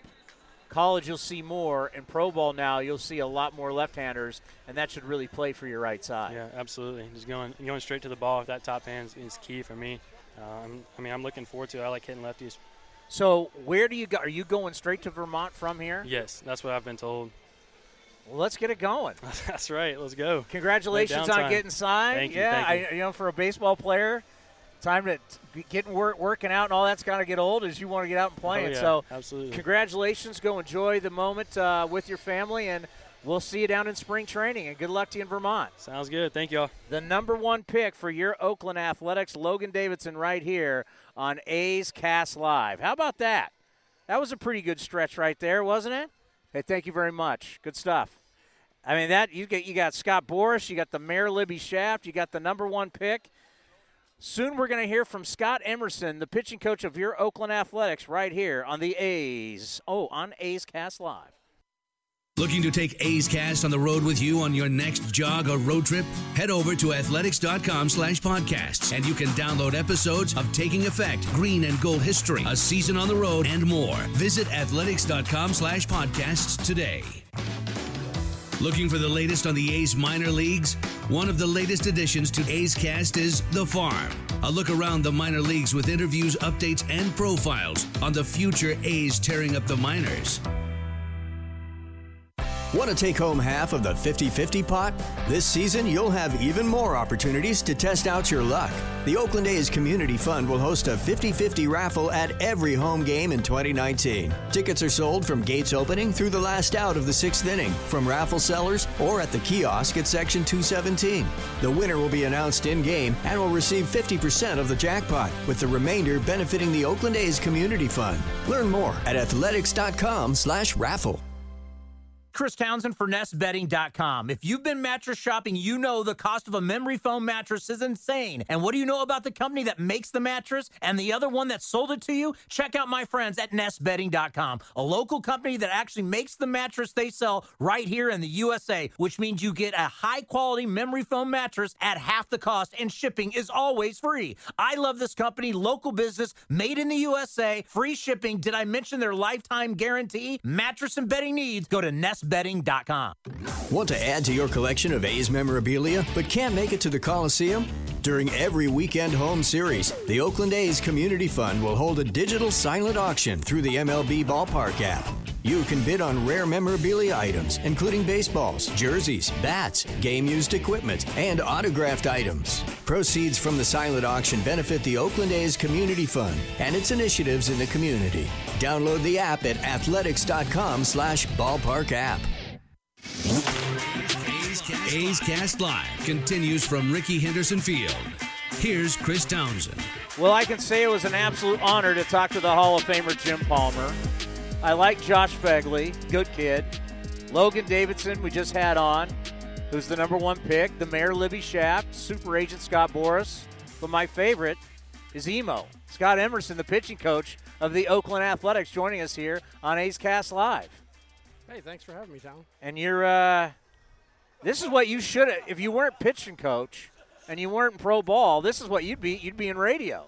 Well, I like to talk. You know, I got no problem talking. But, you know, what you guys do every day is you get to see the game, you get to analyze it from a different perspective. And, you know, what we do is we analyze it continuously. And, that, you know, that's a tough job in itself. But sometimes you want to do that backseat quarterbacking and analyze it from the day before. And you know, as a coach, you do a lot of that.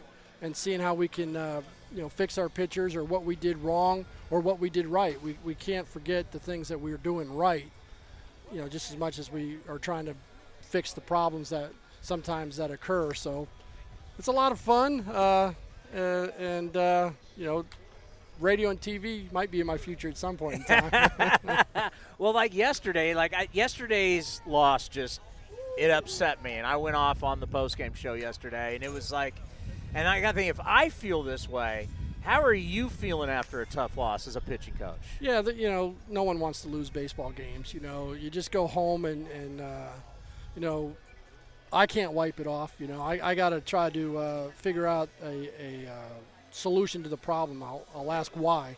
And that's one thing, you know, maybe I take it too hard, too much, but, you know, we all want to win, and we want to get the players to reach their maximum potential. So each and every day, losses hurt, but you do it on wins, too. You go home and you think about the wins, you think about the losses, and you just want to try to better the players each and every day, which in return will better the team. Each pitcher is different. Each guy, whether it's starters, it's relievers, what makes them tick. How important is it for you to be able to get in between their ears and in their mind to really figure out how to make each guy better? Well, we got, you know, 13 pitchers here, 13 different corporations. That's the way I see it. And, I tell the pitchers, I don't work for you, you don't work for me, we work together.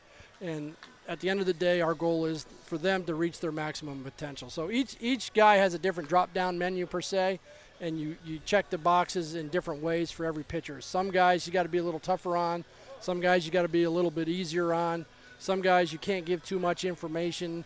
You just got to try to develop that relationship with each and every pitcher, see how they all tick, and go from there. And that's the interesting part of the job, you know. And they're 13 different people, 13 different personalities, and you know we have certain guidelines that we like to have, but nothing's, you know, black and white. You know, you got to have that gray area when you're dealing with 13 different people, 13 different pitchers, and 13 different personalities. Frankie Montas, it's just like everything in his life has come together at the right time. Married, child, split finger, you know, like everything is just, what have you seen with your right-hander where he's just turned into be a really special guy for you? Well, what we were talking about off the air, you know, what comes first, the results or the confidence? You know, once you gain results and you can see them, you're going to start gaining some confidence. You know, everybody's talked about the split finger, and we've been working on that for a little over a year now, but the fastball command to both sides of the plate, the movement at 97 miles an hour, and his slider velocity's increased as well. So you got something breaking away from a right-hander. You got something moving down and in from a right-hander, whether it be the split finger at 90 or the fastball at 97. And then, you know, we're incorporating some four-seamers at the top of the zone. You know, the game's moving to more top-of-the-zone fastballs. But when you got guys with good plus sink that we have on this team, you can't avoid them throwing and change everything in one season. You know, Frankie's, that's his game. That's been his game. We know that the four-seam fastball is going to play into his game at some point in time in his career, and we'll kind of wait to see how many he starts throwing here in the next few years. But, I think he's taken off and the confidence, and he's seeing that he belongs here. I always say, give a major league pitcher 55, 60 starts and let them feel themselves around the league a little bit before you really make a big evaluation on them. And now is time where, we can see what he's doing, and it's not a sprint, it's a marathon. Let's see what he does the rest of the year, and we'll move on from there. Yeah, you mentioned pitching up in the zone. It's the way we were taught to play baseball back in the day. We were taught as pitchers to live down in the zone, build your house down in the zone. As hitters, we were taught to hit everything back up the middle, but now there's a defender playing there. It's like things have changed so much in what we've taught these athletes to do, and the game just keeps evolving. Yeah, the one pitch that I still love is the changeup. If hitting's time and pitching is disruption of timing. So if we can disrupt the timing of the hitter, we can disrupt the quote-unquote launch angle. These guys want the ball down so they can elevate it. But you're seeing a lot of guys, especially young kids nowadays, are being taught this launch angle swing, and it's really not a swing, it's an approach. If you listen to the good hitting coaches, which in my opinion we have the best one in the league in Darren Bush, we have an incredible launch angle per se as a unit, but he's not in there preaching swing up to the baseball. Stay in your legs, get down through it, short to it, long through it, whatever the hitting guys that talk about. But I see a lot of kids and a lot of guys come into professional baseball and they create this uphill swing, and they're late and they're tardy. So that's why the pitching is decided, all right, if you're going to be late and you're tardy and long and you're up through the ball, we're going to pitch at the top of the strike zone. So, that's what we're seeing a lot of pitchers do. But when you have guys like the Montoses, the Trevinos, and the Trainins, and they got good velo, it doesn't really matter where they pitch as long as they're disrupting the timing of the hitter and being unpredictable. Can a guy that has that kind of great stuff get into his own head and start thinking about all these different pitches that he can throw, and you can just look at him and go, you throw 98, your cutter's 94, get on the mound and just attack? Well, the evolution of technology is changing a lot of pitchers, some for the better and some for the worse. You got a guy, you got the TrackMan technology, the Rapsodo technology that tells you your spin rates and your movements, your horizontal break, your vertical break, and sometimes it's hard to go from great to greater. The good pitchers generally can do whatever they want in the big leagues, and when you have an average pitcher trying to do too much, he gets in trouble, and not enough, he can get in trouble. So you got to watch the technology. You still got to be able to throw the baseball for strikes. This game, I'm called a pitching coach for a reason. I'm not a throwing coach. So a lot of kids get into pro ball because of velocity, and they think velocity is the key to pitching, but it's not. Pitching is location, change of speeds, movement, and then velocity. If I can do all those things before the velocity, I'm going to be pretty good. If I can do two out of three at least, I'm going to be pretty good. But the foundation starts with strike one. You got to be able to throw strikes. Then you got to be able to move your baseball around with the fastball. The power of the fastball, we're losing that, and that's why these games are taking forever, because everybody's pitching to swing and miss. But if you can locate your fastball and throw timely breaking balls with good changeups, you'll get the balls in play, and then when you get to two strikes, you'll punch guys out. So, Frankie's a great example where he's changing speeds now.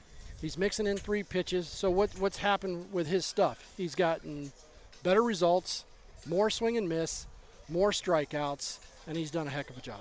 And the one thing, like you think of Brett Anderson as someone who pitches to contact, it's like to tell young pitchers, listen, if you're up there going 3-2 on every count, trying to strike somebody out, these guys are all going to be sitting back on their heels. But if you're getting contact early, you're getting balls on the ground, it's going to be so much better for your defense. You keep them in rhythm, and you keep them in the game. Is it hard to get guys to buy into that? Well, as they come up through this generation of strikeouts, get you paid.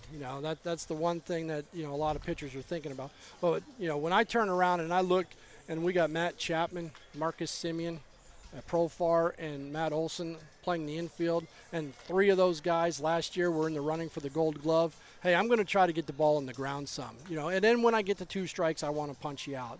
But, pitching to contact is awesome, but in reality, you want to pitch to soft contact. And that's where I'm talking about with the separation of the fastball and the changeup and the breaking ball when needed.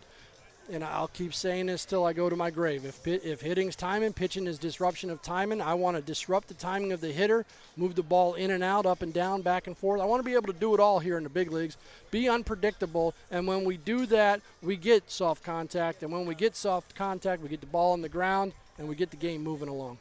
The baseball is different. So many people think it is. What's your opinion on the baseball today? Well, the ball seems to be different. I don't know whether it is, but, the mud we put on the ball, in my opinion, has been a little inconsistent. I don't know when guys are rubbing up the baseball. Some of the guys complain that the ball is like a cue ball or it's too chalky. But let's talk about the bats. Let's talk about the ash wood. Let's talk about how hard these baseball bats are. Let's talk about breaking backs. Hey, I'll be the first to tell you that my best pitch was my pickoff move. I'll tell you that right now. But I broke 5-6 bats a game. That's not good. That's not good. That's why I was coaching at 28 years old. But I will tell you, even me, a soft toss and lefty per se. If you want to say 88 to 92 is soft, then I was soft. But I broke 5 or 6 bats a game. I don't see 5 or 6 bats a game breaking in the big leagues too often. I mean, the guys yesterday, we had a bat blow up into like 3 or 4 pieces, and they were amazed at how bad that bat blew up. And I'm like, man, we blew those bats up all the time 20, 30 years ago. So, I think the bats are harder. The baseballs, for me, they seem a little bit harder, and the seams aren't that high. But when you're hitting a hard bat, it's almost like hitting with aluminum. Balls are going to go farther. We're seeing it at the big league level. We're now seeing it at the AAA level because they're using the big league ball. Home runs are flying out at a record rate. So it's got to be something. Well, I'd be interested in people talking about the bats more than the ball. I'll explore that because I've been exploring the ball. I didn't think about that. What do you think? It's the way they stain the bats or making them harder? Well, I think, from what I understand, ash wood's harder than maple, right? So, or harder than whatever wood they use. So maybe there's a reason for all this. It could be in the bat. I'll start looking into it. Hey, that's what I do. I got hours every day to figure it out. Let's figure it out. Let's end on this. What's your favorite thing about your job? Just watching guys go out and compete every day. I love coming to the yard and watching pitching and watching guys create their day out there on the mound. I have a lot of fun just sitting back, enjoying the moment, watching these guys, and hopefully contributing to their day. I'm there for them. I want them to succeed. Obviously, we want to win baseball games for the organization. We got a great organization, and sometimes the tough part is sometimes you got to be dad and give a dose of reality to some guys and let them know how we're feeling. But, we got a great group of guys. I'm telling you, these guys work hard every day. You show up at noon and the players get here a little bit after, and they're in the weight room doing their stuff with Josh Cuffey and in the training room with Nick Paparesta and doing their stuff. And you don't have to beg for them to work. And that's the best part of the job is you don't have to beg for them to work. You got an ear for them. You're watching the video with them and for them and trying to help them out in any way you can. But sometimes good coaching is sitting back and per se no coaching. I like to let the players come to me a little bit. When I got to go to them, I'm going to go to them. But I see a lot of over coaching. These guys are here for a reason because they're good, and we got to keep them good. And I just enjoy these guys coming out there and throwing a rock around the mound and throwing strikes and putting hitters away. And it's a lot of fun when we're pitching good. I read that scouting report. It did say one hell of a pickoff move. One heck of a pickoff move. Yeah, it's probably on the internet somewhere. Soft and lefty. How can a guy your size be a soft off and lefty? I don't know. I kind of make it up, but I like to. If you can't bag on yourself, you can't bag on anybody else. But one thing that we need to explore too, and if you've seen the movie The Fastball, I don't know if you've seen that movie. Yeah. Really good movie. But how the velocity is now calculated. It's at 55 feet. So once the ball gets from 55 feet from the front edge of home plate, they measure or they put it on time. So you know, we had these old radar guns where these scouts had to hold it with like a bazooka, and it was plugged into a wall or something, and that's how they got the velocities.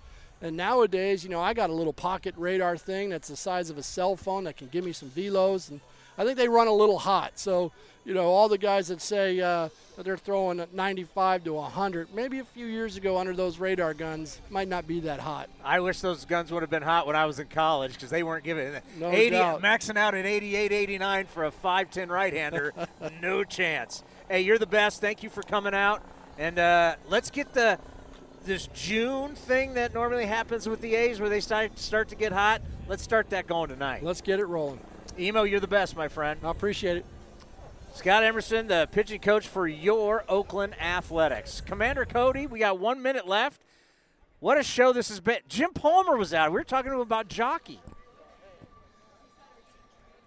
I grew up an Oriole fan. I was born in Baltimore, so I watched Jim Palmer a lot. And, you know, watching the Orioles, you know, I like kicking their butts, by the way. But, you know, that's probably my second favorite team in the big leagues. Just because I grew up an Orioles fan. I was drafted by them and signed with them. But let's go out and get them tonight. Yeah, when you had Jim Palmer out here talking about all the 20 wins, because the A's kind of had their number in the 70s. They battled those great A's teams, or battling those great Orioles teams. So what a special day we've had out here. All right, that's going to do it for A's Cast. Coming up is going to be Alex Jensen and A's All Night. I'm heading up to the Treehouse at 6:05. We'll have A's Total Access, and then first pitch at 7:07. Thank you, everybody, for listening. It was Jim Palmer, it was Libby Shaft, Emo was here, Josh Fegley was here. We had Scott Boras was here. Am I missing anybody? Who am I missing? Roxy Bernstein was here. What a day here on A's Cast Live. I'll see you at 6:05 as we get you ready for the A's and the Orioles right here on A's Cast, powered by TuneIn. This has been a presentation of the Oakland Athletics.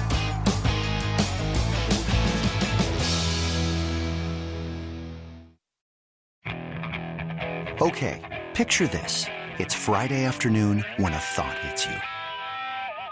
I can waste another weekend doing the same old whatever, or I can conquer it. I can hop into my all-new Hyundai Santa Fe and hit the road. Any road. The steeper, the better. Because my all-new Santa Fe is available with H-Track all-wheel drive, so I can hit the trail without a worry in the world. Heck, with 3 rows and best-in-class rear cargo space, I can pack the whole family in with all our gear. We've got available dual wireless charging for our phones, so we'll never lose touch with civilization, and we won't lose touch with the primordial power of Mother Earth. So which is it? Waste the weekend or do something a little more epic? And conquer it in the all-new Hyundai Santa Fe. Visit HyundaiUSA.com or call 562-314-4603 for more details. Hyundai, there's joy in every journey.